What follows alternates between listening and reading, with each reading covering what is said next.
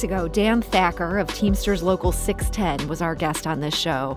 The union leader said that the school bus drivers that he represents had been encouraged by the state to apply for unemployment.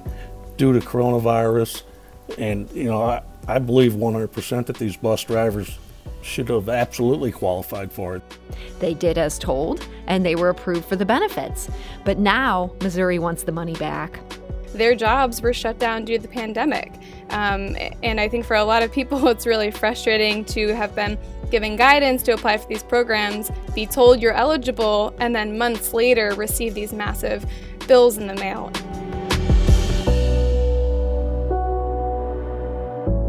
As it turns out, far more people are affected than even our Teamsters guest realized. Missouri now says 46,000 residents were overpaid through no fault of their own.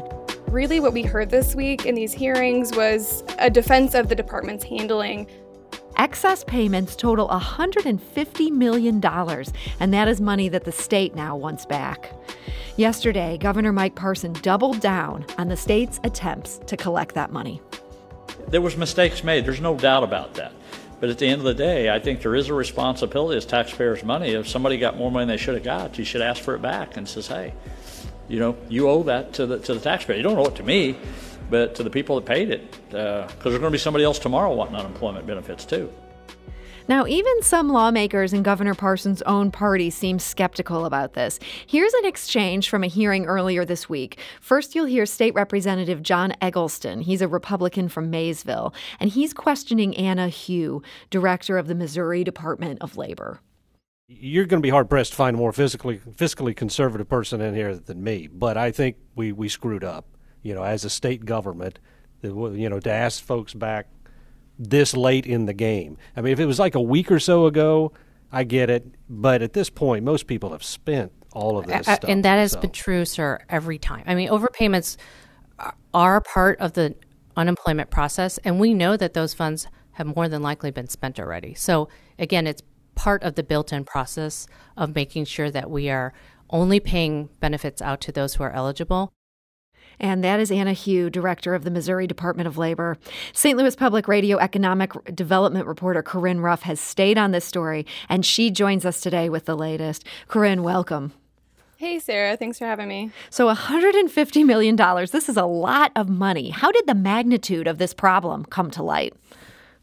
Yeah, absolutely. It is a lot of money. And we found out a lot more information this week about this story. I mean, certainly we've been hearing from people tell us anecdotally that they've gotten notifications and these pretty big bills in the mail for a couple of weeks now. But today, as you mentioned, Anna Hugh, the director of the Department of Labor, appeared before two House committees. And that gave lawmakers a chance to ask a lot more questions about the magnitude of this. And so you heard in that clip there a little bit of Hugh defending the department's handling of these overpayments. As she says, overpayments are not unusual. They do happen every year. What's different this time is that the amount of claims is just enormous. So many more people are filing for unemployment for the very first time. And just to give you some context, the state paid out $236 million in unemployment claims in 2019, and that amount in 2020 was $5 billion. Actually, more than that. So they're handling a big volume here. Absolutely, and that's part of the issue, right, is that, they have a relatively small staff to handle the influx of claims now, and part of what he was trying to say is that the reason why some of these bills are so high is also because we saw for the first time new programs roll out from the federal government. So if you remember maybe back to earlier on in the pandemic, the government was giving out an extra $600 a week to folks who were able to get unemployment claims. The state is saying that, hey, if you were not eligible, if we later determined that you are actually not eligible for even a single dollar of state unemployment, you can't get any of that federal money, and now you have to pay it all back. So those bills quickly added up. Okay, so when we're talking about $150 million, it sounds like a big chunk of that is actually federal money. Is the state just playing collections agent on behalf of the feds? That's a really good question that lawmakers also posed. After a lot of prodding from different representatives, Hugh confirmed that a bulk of that $150 million is actually from those federal programs. So if they're recouping that money, they would actually be sending it back to the U.S. Treasury. It would not be staying within Missouri's economy. It would not be staying within Missouri's fund for unemployment claims within this state. And so, Rachel Prouty, who's a Democrat from Ferguson, questioned that. Like, is this something that we should be doing? What incentives does the state have to be going and collecting this money from people who, frankly, already spent it on bills? Why is the state doing this? And really, the defense that Hugh comes back to is that the state has to. The state has a law that says overpayments are required to be collected and paid back to the state.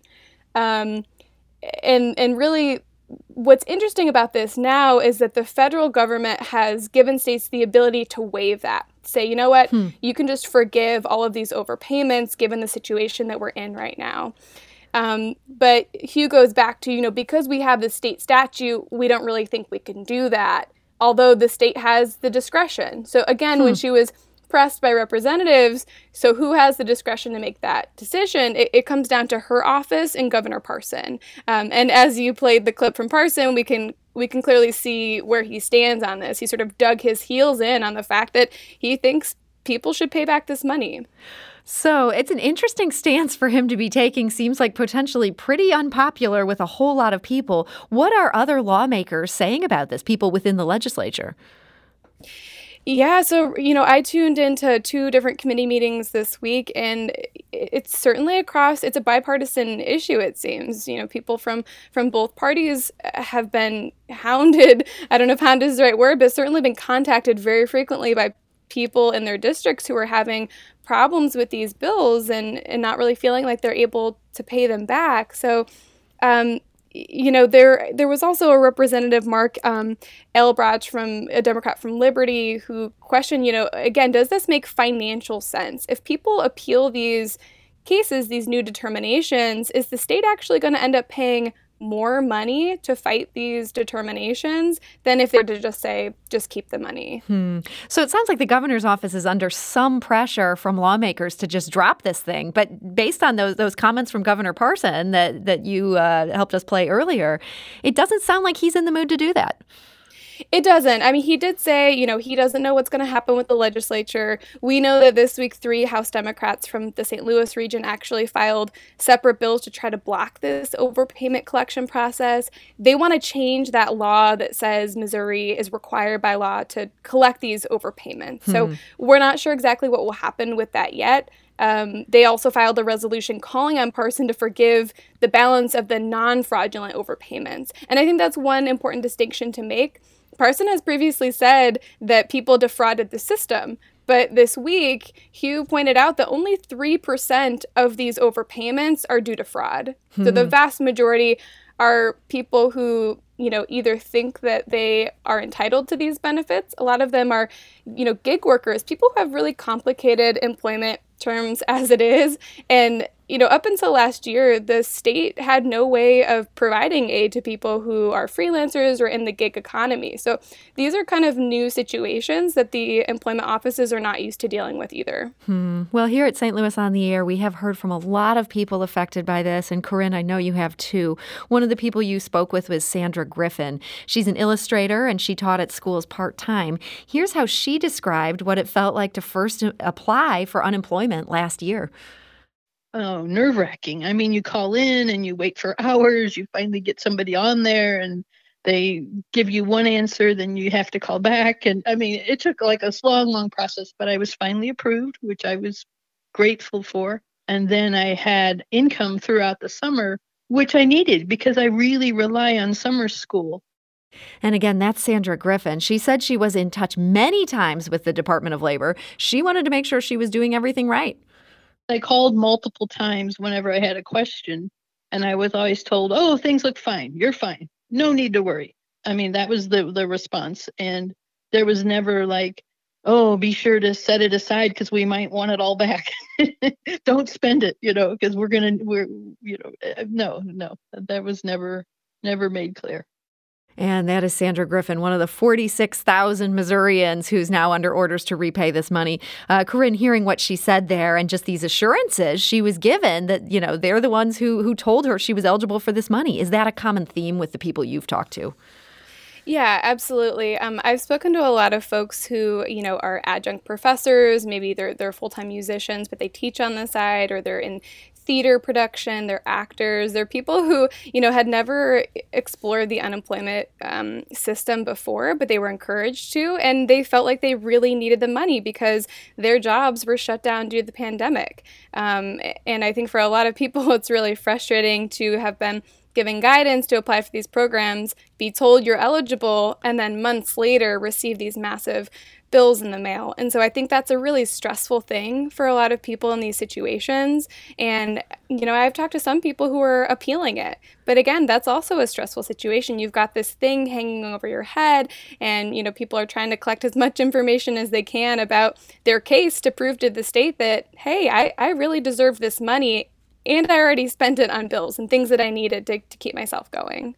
We did get a caller with a question. Eric from St. Louis wanted to know, what about the people who made this mistake? Have they done anything to take responsibility, or is anybody talking about them taking responsibility here? Did you hear anything in the hearings you covered, Corinne?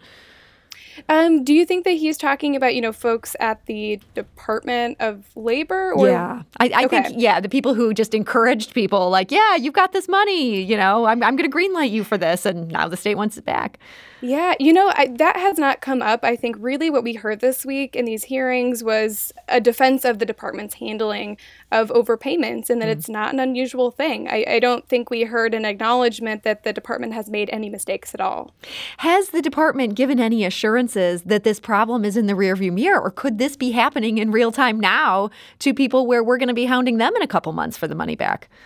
That is also a good question. That came up as well from some lawmakers during these hearings. And the short answer is that nothing much has changed. The department believes that, it's still handling all the cases individually as they come in. More people are filing for unemployment. So, not much has changed. I think the department, knows that a lot of these things have become an issue, but they believe they're handling the best they can.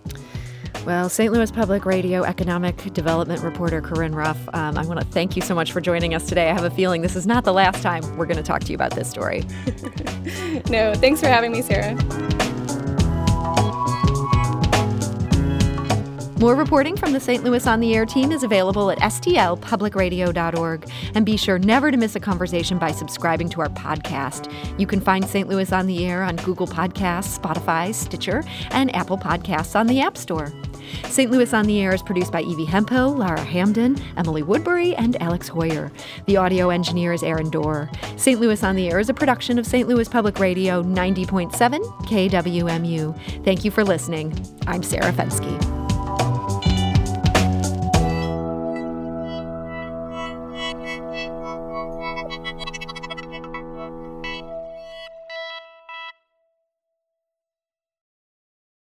Support comes from the Missouri Forest Products Association, committed to conservation and careful management of the state's forests to make them more resilient and better habitats for wildlife. ChooseWood.com.